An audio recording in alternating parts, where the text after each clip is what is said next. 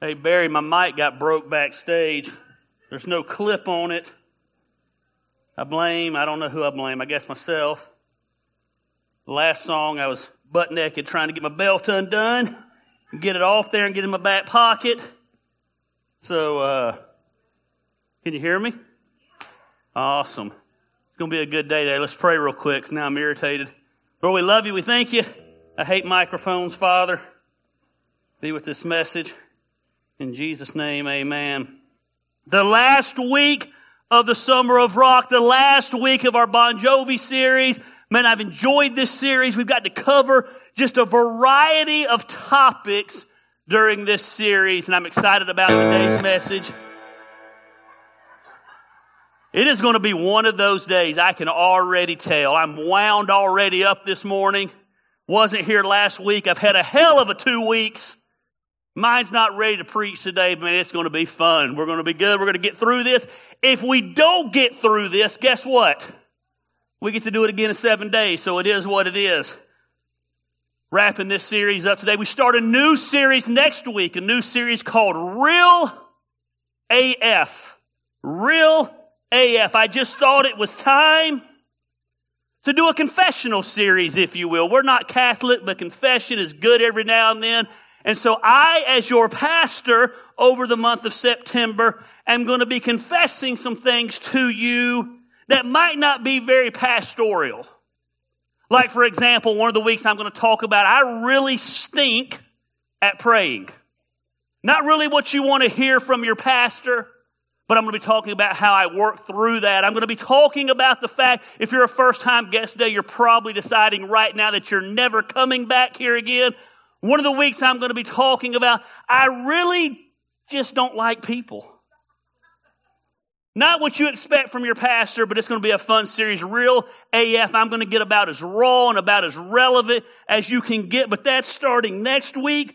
This week we've got to get through this message, and we're talking about one of my favorite Bon Jovi songs ever. It's My Life. Talking about we get one shot at this amazing thing called life. There are no do-overs. There are no comebacks. You don't know how long you have to do this thing called life. And the reality is most of us live our life simply going through the motions. We waste the awesome gift we have called life. And at the end of our life, we look back over our life and we wonder how we got where we are, because the reality is this: everybody, every single one of us ends up somewhere. But very few of us will end up somewhere on purpose. We kind of just float down the river and let the waters of life take us where we want to go or where they want us to go. And then we wonder why at the end of our life we feel so unaccomplished in life. We wonder why we live a life of regret. We wonder why we live a life of wondering, what if? It's because we don't capitalize on this amazing thing called life. There isn't a person here today who isn't somewhere in life. Shocking. Every single person here today has been on some type of journey, and you are where you are. The reality is, though, very few of you where you are is where you want to be. Very few of you are where you are today because you had a plan, you had a design, you worked that plan, and the plan worked. The reality is very few of you, if you were to be honest today, are where you want to be in life. Very few of you are where you thought you would be in life. But here you are. Now the question becomes, what do you do with it? For the large majority of us, where we are and where we want to be are worlds apart. Everybody ends up somewhere. Very few people end up somewhere on purpose. Nobody wakes up one day and says, I want to live a life just simply going through the motions. If most of us were honest today, we would say that we're living a life that we never intended to live. We've fallen into what society says is the way life ought to live. Monday through Friday, 9 to 5, come home, have dinner, go to bed, Groundhog Day, boom, do it over again the next day. The large majority of us go to a job that has no meaning and no purpose, a job that we hate, to make money, to pay for things we don't need, to impress people we don't like. Welcome to the American dream. The large majority of us waste our life living in the past instead of living in the present. Let me repeat that. I said the large majority of us live our life living in the past instead of living in the present. The good memories, the good times are yesterday instead of today. Or we screwed up in the past, or somebody did us wrong in the past, and we live there instead of capitalizing on the fact that you got out of bed this morning. I've been up today since about 2:30 this morning, staring at the ceiling, watching the ceiling fan go around. I tried to count how many times my ceiling fan can go around in 60 seconds. It moved too fast in the dark for me to figure it out. But the reality is, laying in my bed next to my snoring wife at 2:30 in the morning, I had more fun than most people have awake. Because I love life. There's not much good you can say about me. Matter of fact, there's a lot bad you can say about me. Someone sent me a message. They said, man, I've never met anybody who's a bigger a-hole. They didn't use the word a than you. I can't argue. I am. They said, I've never met anybody that's more opinionated, dogmatic, boom, boom, guilty, guilty, guilty. I'm all the things you've heard. But in spite of all that, man, I am a lover of life. I have never understood not just making the most out of life. I've never understood wallowing in your filth and wallowing in your stink. When I've lost everything at 33 years old, was homeless, living in someone's basement, I still knew, man, life is left to be lived. But we live in a day and time of the walking dead. We have no fire about us. We have no motivation about us. Instead of thriving in life, the large majority of us are simply surviving in life. We scream from the rooftops, it's my life and my rules. And yet we live life like the walking dead. We scream that we're alive, but we live life dead. And the reality is that's not the life that God intended for you to live.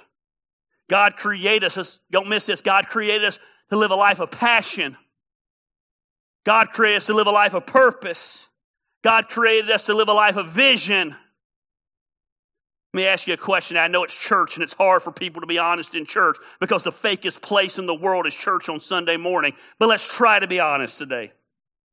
How many of you say, Gary, I would love to end up financially free in this life? I don't owe anybody anything. I'm totally debt free. I can give generously where God, hey, I'd love to have my finances to the point that I can do whatever I want to when I want to. How many of you be honest and say that's me? Man, that's me. Boom, 1, 2, raise hands. Man, how many of you say, Gary, one day I'd love one day to be in great physical shape, Gary. That way, if I got invited to go swimming, I wouldn't have to come up with an excuse or not take off my shirt. You say, I'd love to be in shape, healthy. I just love to be healthy. Because what is in great shape is debatable nowadays. I'm not sure what we say is great shape, but you just love to be healthy. Your body not hurt all the time. You be able to function in life. How many of you say, Gary, how many of you that are, I'm not going to say this because you're with your spouse today.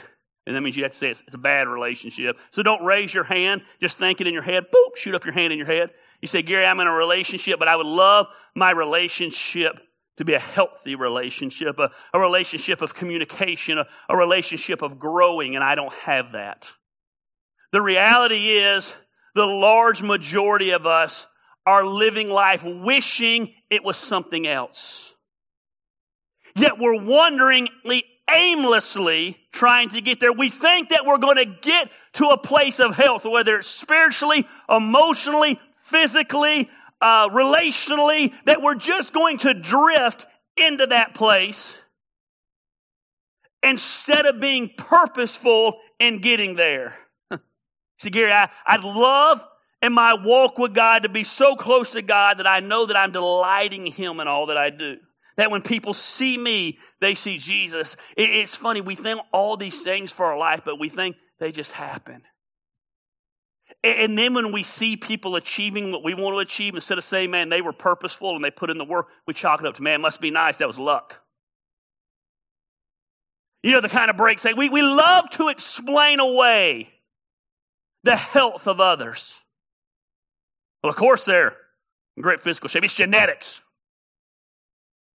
That's that's Gary Lamb, real AF, Gary Lamb, number one. Of course it's genetics. We've got a friend, do we not? I've got a friend. Probably the most in-shape person I know. And by in shape, I don't necessarily mean some big muscle head that couldn't run 2 seconds. I mean, he's in shape. And literally the other day I called and said, wait, do you see I'm at McDonald's? I said, you're at McDonald's? Yeah, only eat once a day. I said, so you chose me? Well, I was just hungry, man. I got 3 Big Macs. What? Like if I look at a Big Mac, I gain 5 pounds. I come home and say, I'm done. It's just genetics. It doesn't matter what I do. We love to explain away other people. Of course, they got money. You know whose son he is. We love to explain away success instead of saying, man, people put in the work to get there. The reality is, and I want to make this promise to you, and I promise we're going to get to the Bible here in a minute, you can end up in any place you want to end up, but you'll never get there by accident. You'll never stumble upon success. Everyone ends up somewhere, but very few people end up somewhere on purpose.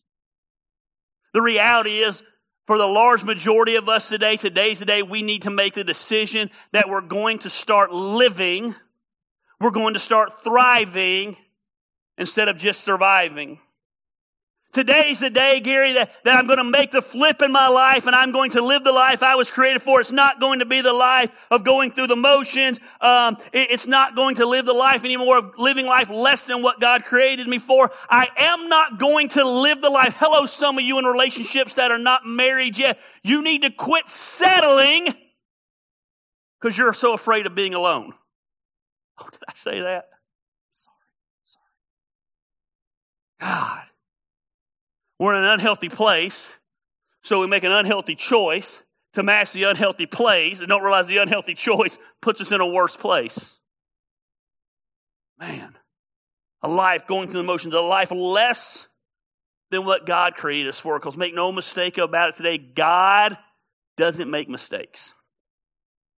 Let me make this very clear. If you don't hear anything else and you've already tuned out today, God loves you. You might not love yourself. Chances are really good you don't love yourself. It's kind of one of our faults as humans. But God loves you. He created you. He made you. He formed you. God doesn't make junk. God has a plan. But Gary, you don't know what I've been through. Let me make this very clear. And I say this from a standpoint of I don't care because I don't really care. But I also say it from a standpoint of I don't care because God doesn't care. It doesn't matter what you've been through.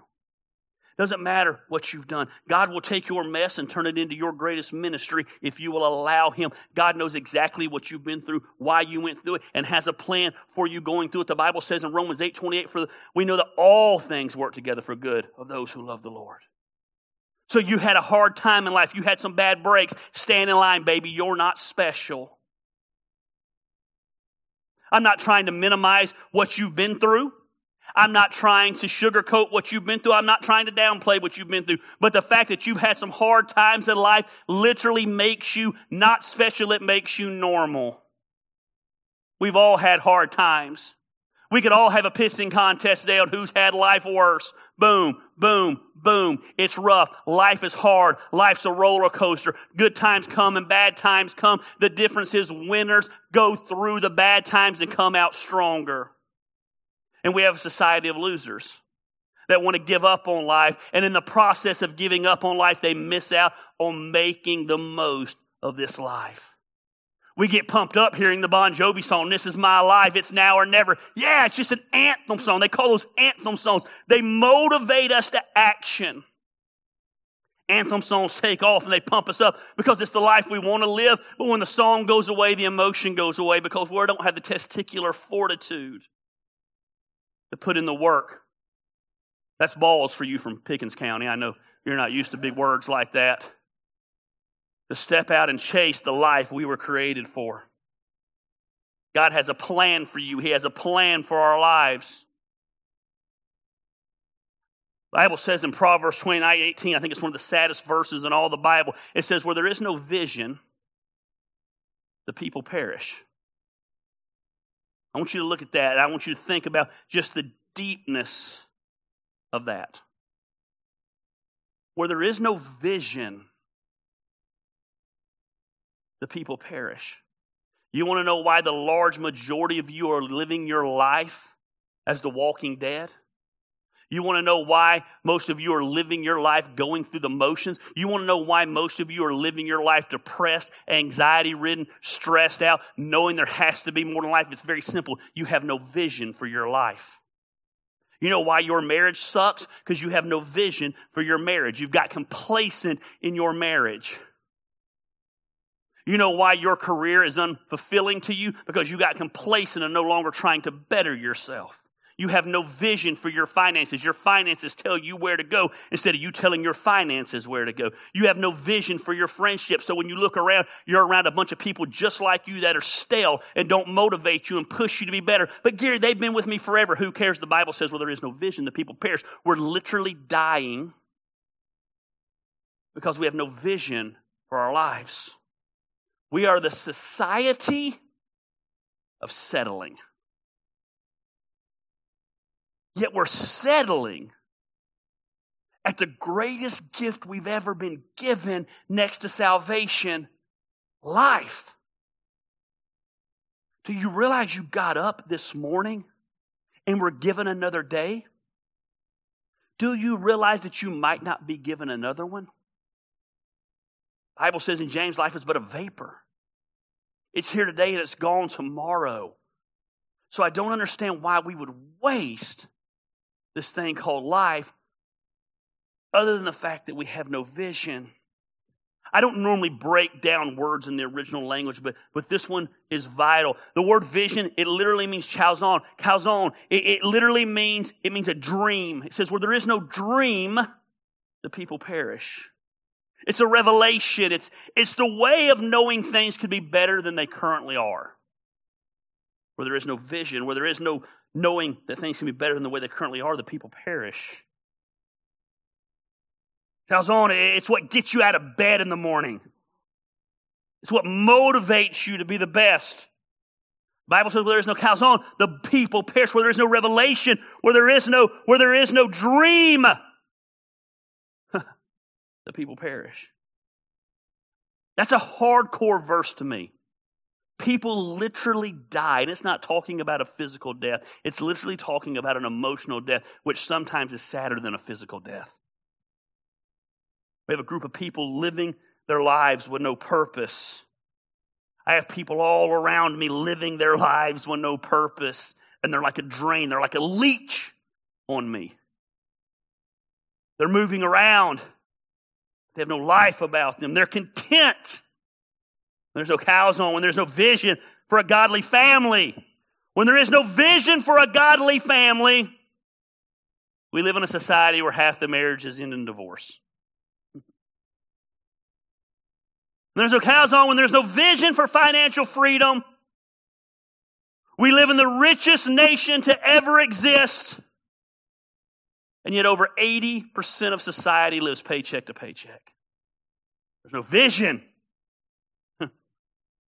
When there is no vision to take care of your body. I don't want you to think I'm beating up on you, so I'll beat up on myself for a minute. There's no vision for a godly body that honor God. You live in the part of the world where you have access to eat healthy and work out healthy. And man, we don't. We let our bodies deteriorate, and then we wonder why we can't live the life we were created for because we can't even get out of bed in the morning. We stumble through life knowing something could be better, but not willing to put in the work to it because we don't have a vision that motivates us to do better.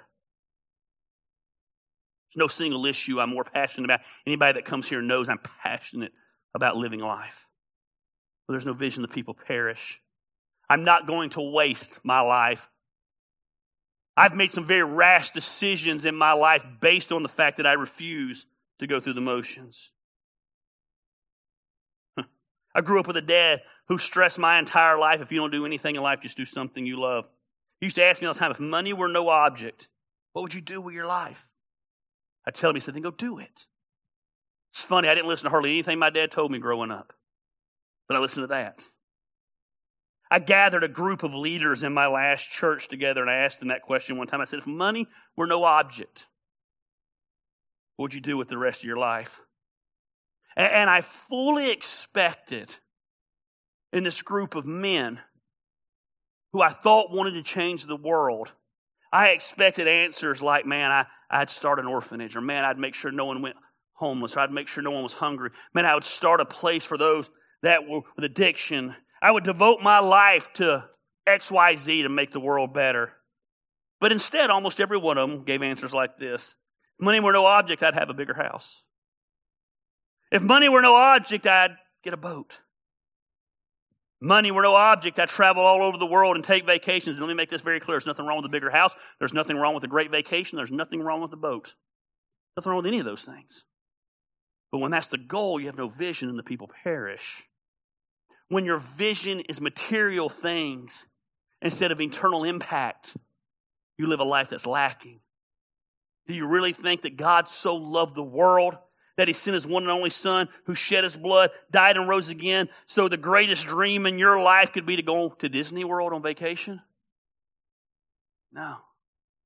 You have no chazon, you have no vision, and you're perishing. When there is no chazon, people stumble through life, making it up as they go along. They have no purpose. And the problem is we have a generation that's grown up like that, and we're teaching the next generation the same thing. We have loser parents raising loser kids. That's not very nice. I'm not a very nice guy. I told you that when we started. It's not my job to be nice. That's a mistake about pastors. It's not my job to be nice. Nowhere in the qualifications of a pastor do I see be nice. My job to teach the Word of God. My job to love you. You know, I can love you and not be nice. I've learned an amazing thing. You know, I can love you and not even like you. Now, luckily, I like all of you. So I stick around 10 years now. The reality is I stick around because no one else will have me and you wouldn't have anybody else. And so we're just kind of in this crazy train marriage. And I dig it. Where there's no vision, the people perish. We need to get a vision for our life if we want to make it our lives.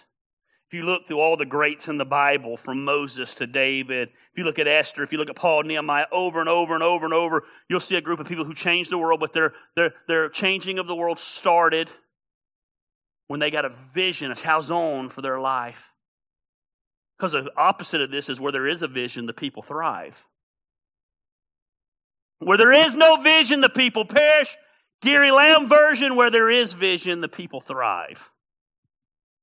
I don't know about you, but I want to thrive in life.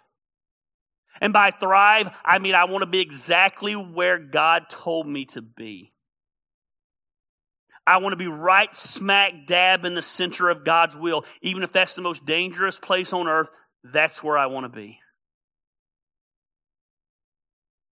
There is no vision, the people perish. All these different people, as you study them out, and I've studied them out over and over and over, I see 4 unifying characteristics of vision for your life.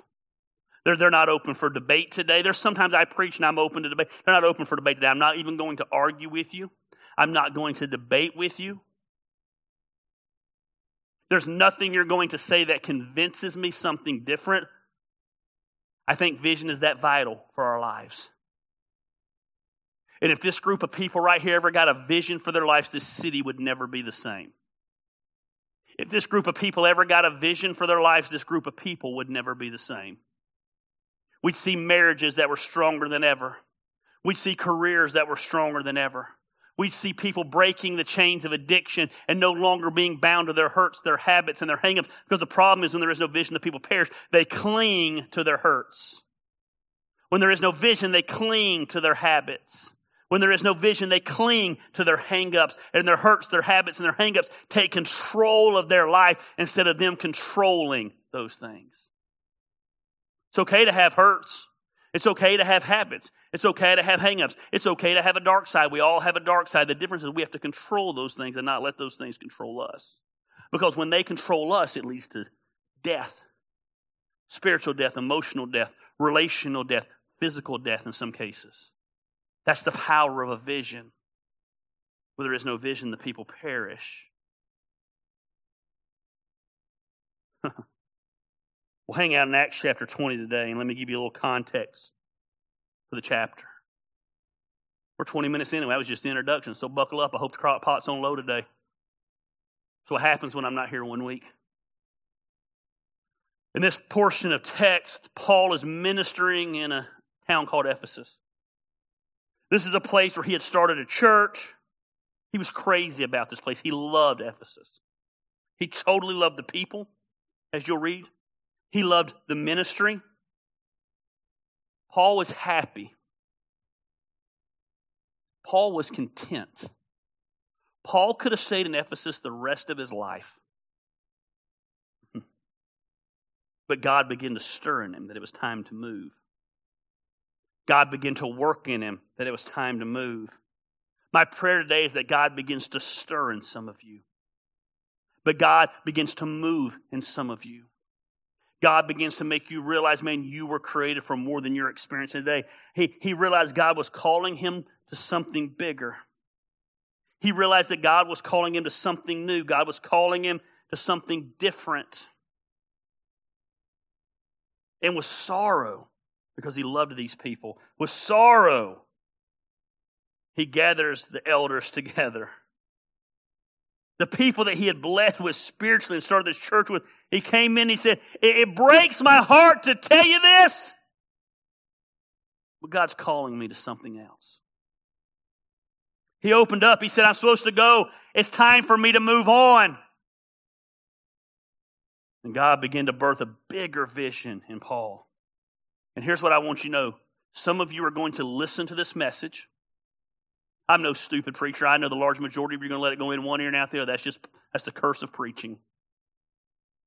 But some of you are going to listen to what I tell you today, and it's going to change your life.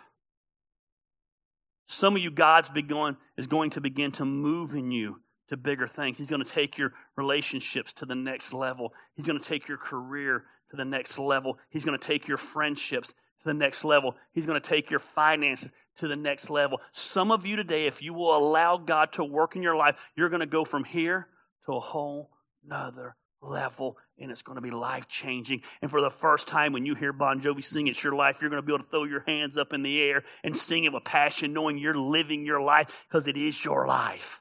You will no longer sing the song because you wish it was your life. You'll sing the song because it is your life. But the problem is some of you are going to have to say goodbye to where you are to get where God wants you to be.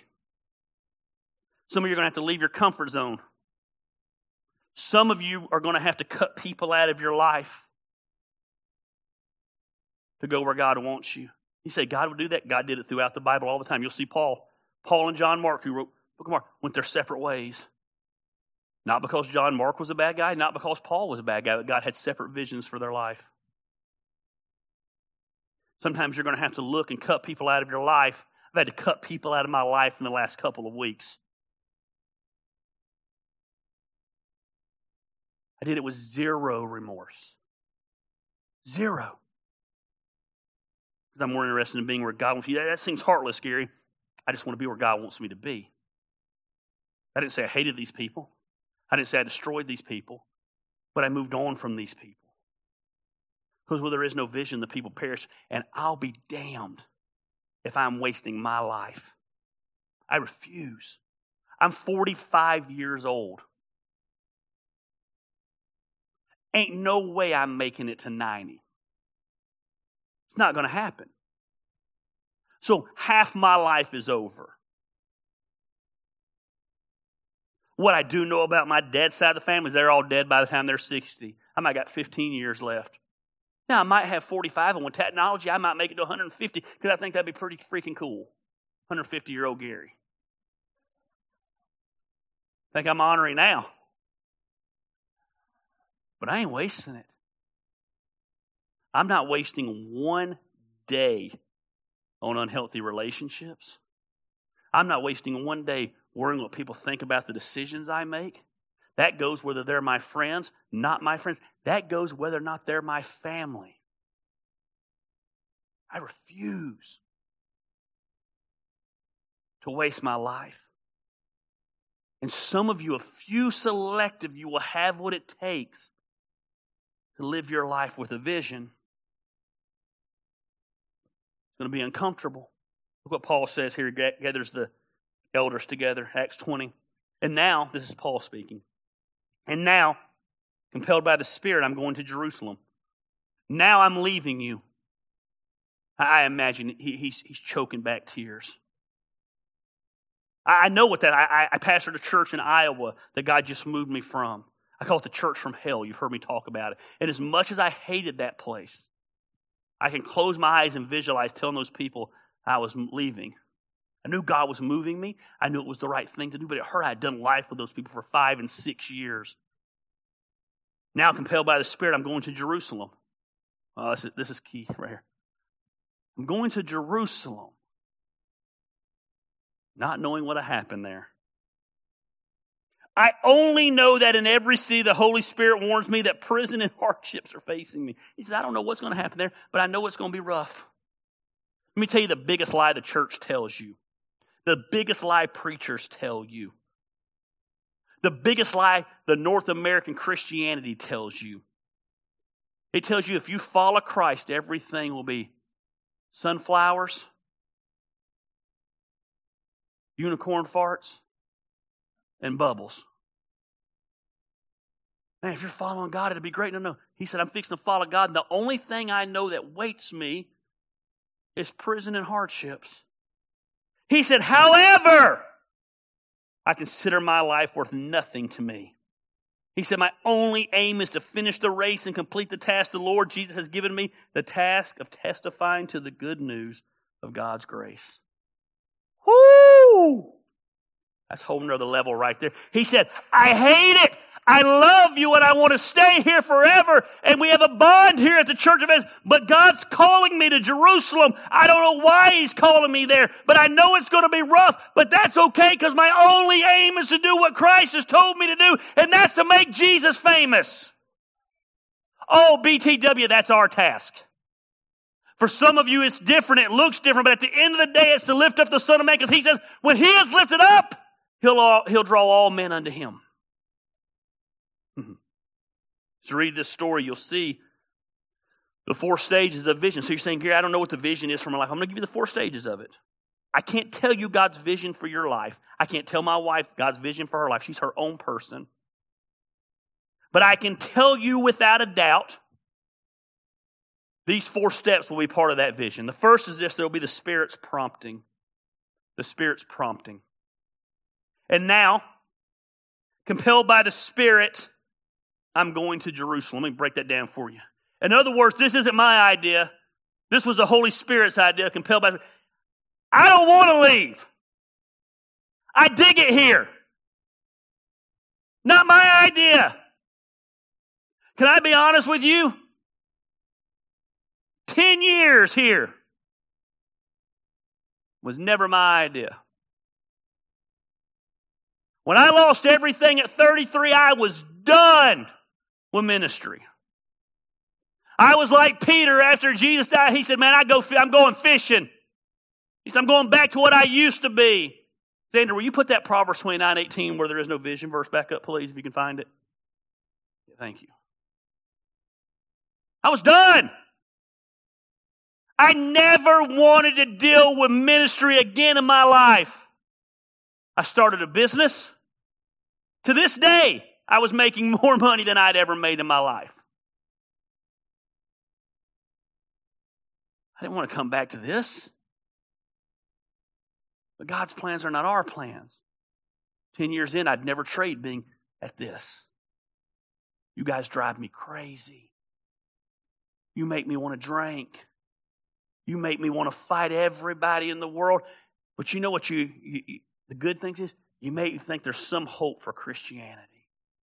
You make me think there's some hope for our community, to realize there's a group of people that are flawed and imperfect, led by an effed up pastor, to realize it's not about all laws and rules and religiosity and this and that and the fakeness of society. God compelled me to do this. God had to compel you to come here. Why else would you be here? Someone messaged me this week, do you have a kid there? I said, we got something. Do you offer anything for? I was like, no. Do you do? No. Do you do? No. They said, what do you do? I said, we gather together on Sunday and then we serve our community. That's what we do. You can take the business of church. You can rub it on the end of your foot. You can turn that sucker sideways. You can bend somebody over and you can shove it as far up there as it goes. I despise the business of church. I refuse to hate part of it. And I love this place for that. Compelled by the Spirit. It means bound. It means bound, wrapped up by the Spirit. The Spirit had come along and wrapped him up to move on. Some of you haven't had your compelling moment yet, but you will. You'll have that moment when you're wrapped up by God and you're bound by the Spirit. And you will know that you can't be content and at peace. I did not say happy because sometimes the will of God is not a happy place. But you'll know you can't be purpose-filled without doing what God called you to do. When the Spirit of God pulls on you and He moves you and He tugs on you. When you think of something and think it shouldn't be that way, it ought to be this way, and you can't move away from it, that's the Spirit's prompting in your life. When there's something that says, I'm willing to move out of my comfort zone. When the pain of staying the same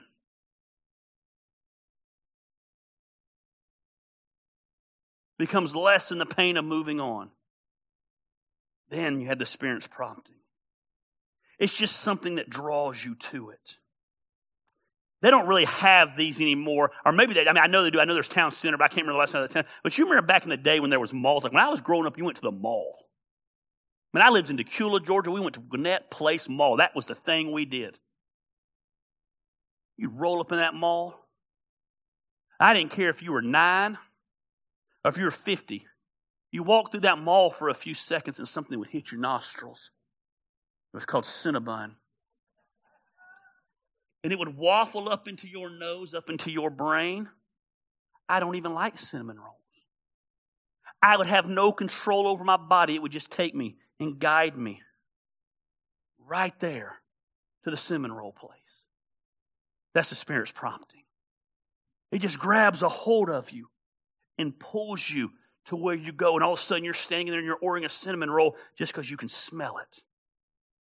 You're bound by that cinnamon roll spirit in God's life. Last night, Christine and I yesterday went to the outlets. I've been trying to eat healthy. I've been telling you that for 10 years. But I got to the outlet, and the Holy Spirit of God began to prompt on me. That Great American Cookie Company was there. You can't go to the outlet without Great American Cookie Company. We walk in Great American Cookie Company, and man, it's slammed. I don't like to be slammed. I don't want to wait for my cookie. Someone jumped in front of us in line. But I was like, Lord just wants me to have a cookie, breathe. It's been a good day. We ain't had many good days lately, so just breathe. Don't ruin it because they jumped in front of you. You're going to get your cookie, Gary.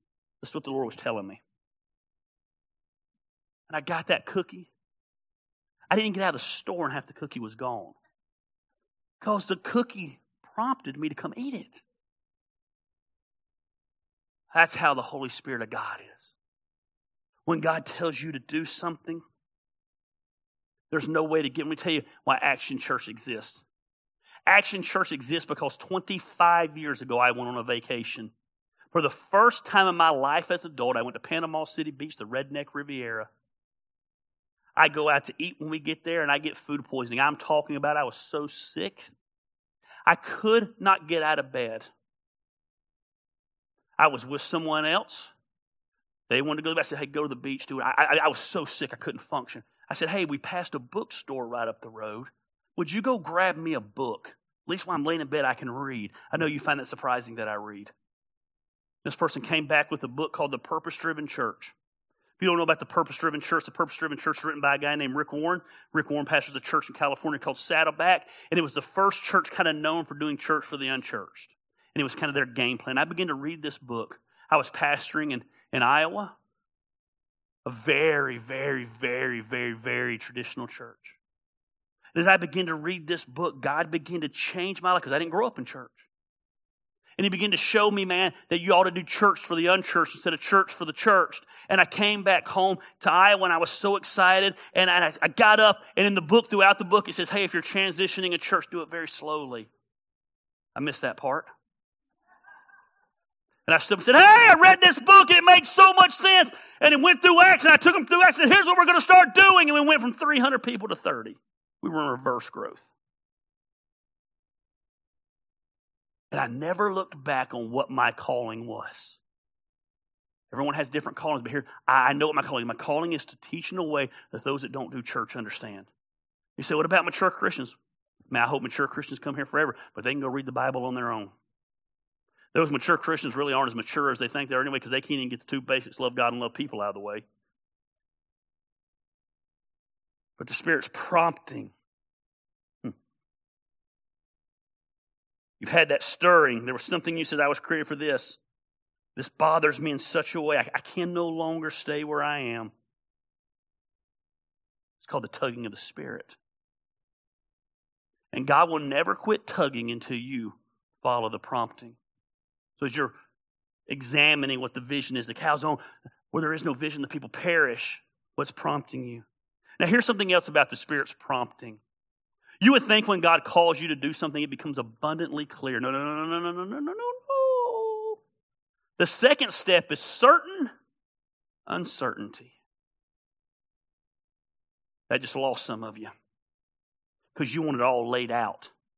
You want the action plan step by step by step. The problem is if you had the action plan step by step by step, guess what you don't need? Faith. I don't need faith to follow God when I know every step of the way. I already know how it's going to work out. When you step out and follow God, there's certain uncertainty. Just happens. He said, now I'm compelled by the Spirit. I'm going to Jerusalem, not knowing what will happen to me there. In other words, I know I'm supposed to do this, but that's all I know. I'm not sure what's going to happen next. And this becomes the roadblock for so many people in following the vision because you don't have the guts to step out where you don't know. You'll experience this at different points in your life. Man, I feel I literally had a guy recently. Man, I feel God's telling me to marry this chick, but what if she turns into a psycho? I said, well, she's a woman. I'm not saying all women are psychos, but what I'm saying is there's probably a good chance at some moment, at some time, she's going to turn into a psycho.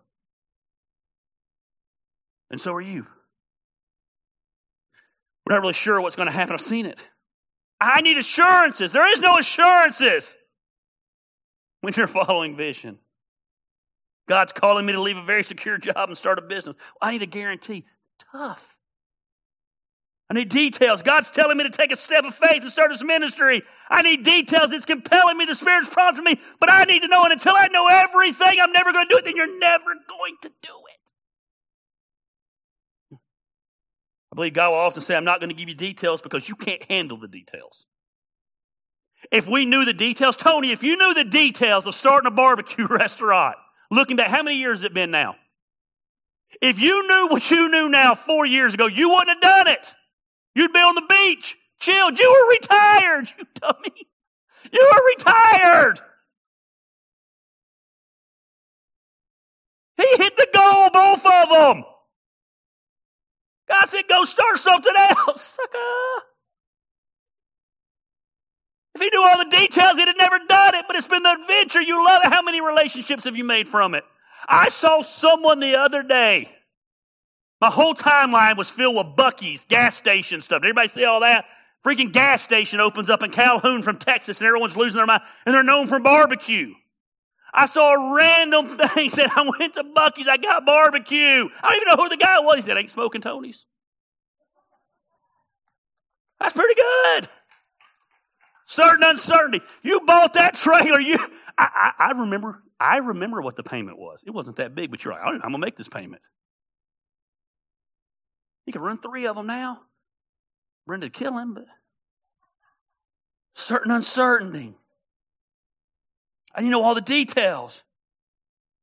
Let me tell you something. If I knew all that ministry was going to cost me 25 years ago, I'd have never. You got to be a fool to do this. Closest people in the world to you stab you in the back. The people that you help the most turn on you. I'd never do this if I knew everything that I know now. I need to know what I knew. I just need to know the next step. And then the next step. Certain uncertainty. Paul said, I don't know what's going to happen to me there. You have to step out into uncertain certainty, and that's where faith comes in. God's not going to show you step 2 till you take step 1. He's not going to show you step 3 till you take step 2. Because the problem is if you saw step 2, 3, and 4, you might not ever want to get to step 5. It's hard. Marriage is hard. I'm not even going to ask for a show of hands. If most of you knew now what you knew then, large majority say, man, I'm not doing the marriage thing. It's heartache and pain. But if you were to eliminate that and look at where you're at today and say, man, it's so great. Wouldn't worry about those things. But if you knew that was coming along, let's just be honest. If you could take away the love you feel for your children, and someone just said, this is what having kids is going to be like, you'd be like, heck no! That's like a prison sentence. But they're such a blessing. And hopefully you get old, they take care of us. Got 4 of them, surely one's going to take care of me. Certain uncertainty.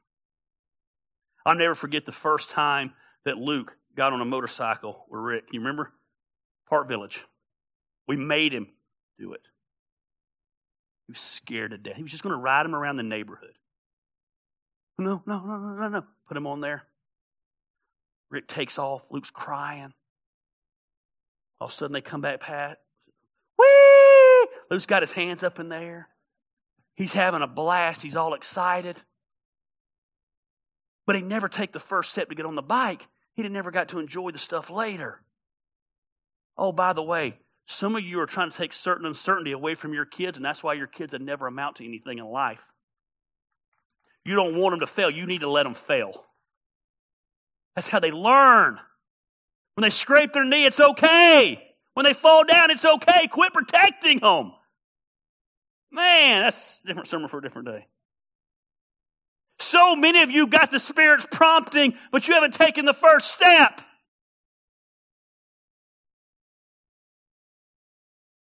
Can't see step 5 because God says, I need you to get to step 2. Man, God will give you a calzone, give you a vision, a passion. He'll have a prompting. We need to learn to do today what we can do in the vision that will enable us to do tomorrow what we can't do today. Without step 2, right now you're like, I don't understand how I could get through step 4. I don't know. But once you get to step 5, step 4 becomes a little easier. So there's certainty, there's Spirit prompting, there's certain uncertainty, there's predictable resistance. When you step out in faith, there's going to be predictable resistance. There's going to be people who don't understand the vision you have. Unfortunately, many times those will be the people closest to you. Mom, who's never had the testicular fortitude to step out and do anything and is miserable in life will try to talk you out of your vision. Dad, who's been stuck in his 9-to-5 job for 35 years, got the gold watch to prove it, and never enjoyed the job but liked the security of it. Now you're talking about stepping out and doing your own thing. He's not going to understand it. Your spouse, predictable resistance. Your friends who don't have the testicular fortitude to step out and do and chase, they don't want you to do it because misery loves company. Predictable resistance. As you step out and put it on your calendar, you can rest assured the enemy is going to come along and try to talk you out of it. Can I even tell you that sometimes, I didn't ask him if I could tell this story, but I'm going to anyway. Sometimes it will even be people who love following vision. My brother-in-law came to me the other day, told me an idea that he's having. I think it's a genius idea. I think it fits his personality. He's going to kill it. But when he came to me, you know what my first instinct was? And I'm a visionary. My first instinct was look at him and say, "Oh, have you thought about this?" And they were all valid questions, but it wasn't the time to do it. This was the time for him to be excited and pumped up in big picture. So even someone like me sometimes can be resistant to stuff when we don't even mean to be. Not because I don't think it's a good idea, but because I care about him. I'm like, oh, have you thought about this? Predictable resistance. Look what he said. I only know that every city the Holy Spirit warns me that prison and hardships are facing. He said, I know that when I get there, I can count on. It's going to suck for a while. I can count on that I'm not going to make money for a while. Christine went through a career change during COVID, and so moved into this team. You've seen it. She's doing this apparel thing. First 2 customers we had, we lost money on. Amazing thing when you make T-shirts for people. They want them to be able to wash them more than once without all the ink coming off. It's amazing. Amazing. Second amazing thing when you make T-shirts for people, they want the images to be straight. It's amazing. We lost money. It didn't go as we planned. I'm not a genius when it comes to business, but losing money is never the goal. But we learned. And now if I told you how much money we've made in a month, you'd be speechless. Because we learned. We accepted there would be resistance along the way. Paul said, I know everywhere I go, there's going to be resistance. He said, I'm following God's will. I haven't messed up, but I know, man, prison and hardships, they're going to throw me in prison for preaching Jesus. There's going to be an enemy that tries to stop me from doing what God uniquely called and created me to do.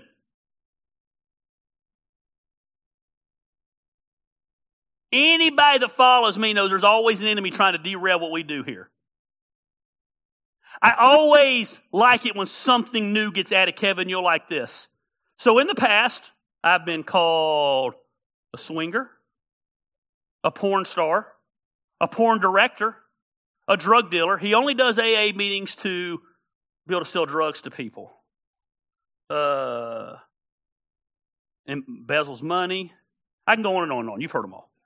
This week, Kevin, someone on Facebook called me a white supremacist. I was like, wow, a white supremacist. Like, I'm a lot of stuff, but I'm a white supremacist. It's like, people always. So that turned into hundreds of comments. Who is this guy? Sounds like a horrible person. Well, he's a pastor. He's a white supremacist. Because I never knew saying, man, I don't get a vaccine makes you a white supremacist. I was super confused by it. But it was awesome. Y'all were all fired up about it. Sending me messages, fighting. I'm like, who cares? I like what P.T. Barnum said. He said, talk good about me, bad about me, just spell my name right. You think I care? But I didn't get to. It's taken me 20 years to get where, man, I just realized there's critics. It's okay. Man, there's going to be predictable resistance. Moses, you got to go free the people. Pharaoh, no, you're not going to do that. Joseph, I've got this great vision to be a leader. The brothers say, no. We like your coat. We don't like you. We're throwing you in this pit. Vision will always equal resistance.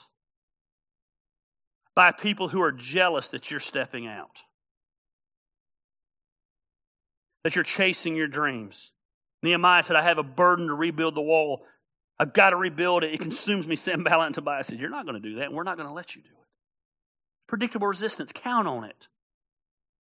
Robbie and Susie, you're going to step out and quit your jobs and go chase your dreams in front of them. And family members are going to be like, that's stupid. How are you going to pay your bills? Well, how's it their concern? Right? It's predictable. But we act shocked by it. Why? We should know it's coming. That's what the whole word predictable means. People are going to question when you step out. Because here's the deal. If vision made sense, everyone would do it. It doesn't. It only makes sense to the people that are doing it. I'll tell you, when they stepped out, I was like, I didn't know them that well then. I was like, oh. So you got a steady job? And you're stepping out to go do, because I didn't know anything about their hustle. I didn't know them that well. Guess what? They're hustlers. Making more money than they've ever made. Robbie sends me messages all the time. Just had our biggest day ever. Biggest day. I'm like, how many bigger days can you have when you're making like $10,000 a day? Dang, I'm about to quit my job and go do it too. Hey, one of our biggest days yesterday. I'm preaching, not you. You tell the story. Don't make sense to us. And then they went and bought a car. I'm like, they got a car payment to go along with this. What are they doing? They're killing it. That's what they're doing. Because they had a calzone in their life, a vision, and where there is no vision, the people perish.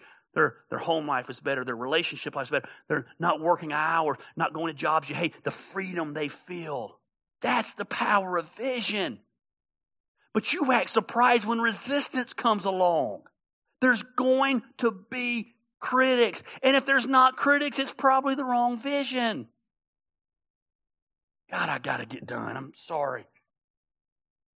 You're going to have a vision for a godly marriage, and the devil's going to come along and he's going to trip you up. You're going to have financial freedom. The refrigerator's going to break. You're going to have a vision to get in shape. I started working out with my wife this week. That's the stupidest thing I've ever done in my life. Like, why would I do that? And if I'm lying, I'm dying. I walked into Family Dollar down there, and Twinkies were 75% off. Why would Twinkies be 75% off? I don't even like Twinkies. But a Twinkie that's 25 cents, I'm all in. I had to rebuke in the name of Jesus. God's going to stir in you today. And you're going to have to ignore the haters. All right, I'm done. Right here. Listen. Last step. Man, the Spirit's prompting. The certain uncertainty. Predictable resistance. Oh, man, but this is where it's good. Uncommon clarity. This is where God wants you to live. Gary, what's your favorite verse in the Bible? I get asked it all the time. I have so many that I love. But I'm going to show you one of my favorites. Acts 20:24. However, I consider my life worth nothing to me.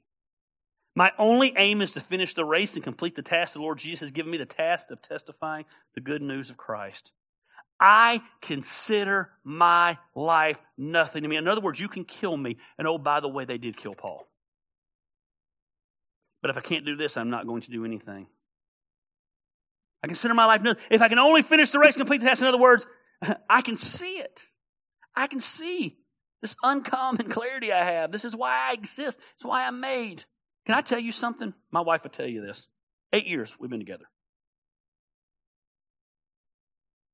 I love you. Don't take this the wrong way. I pray on the regular for God to release me from here. I do. All the time. God, I just want to come. Give this thing to Grady. Let me sit out there in the seat. Let me be a pain in the butt church member. We tried to move away. I'm telling you. I talked to Grady I said, hey, why don't you take it over 50% of the time? That was my plan to be like, no, sucker, I'm out. He won't let me. I know that. I have uncommon clarity that for whatever punishment, in hell I have? This is where I'm supposed to be. I used to get angry about it. I used to get mad about it. Now I love it. I love it. I had a buddy of mine talked to him this morning, matter of fact. He had to come pick up some stuff in the back, and he said, when you resigning from there? What do you mean? Well, he goes, all your other stuff's killing it. I said, God is this stupid thing that when He gives me careers to start and businesses to start, they're always really easy and flexible for me to keep doing this. He won't let me go. I've accepted its uncommon clarity. Don't take that as I don't love you. I'm just saying, I just pray God will release me every now and then. But He won't, so I don't pray it anymore. You know? He won't. Now I pray God just let them all leave and there'll be no one there. No, I'm just kidding. I don't say that.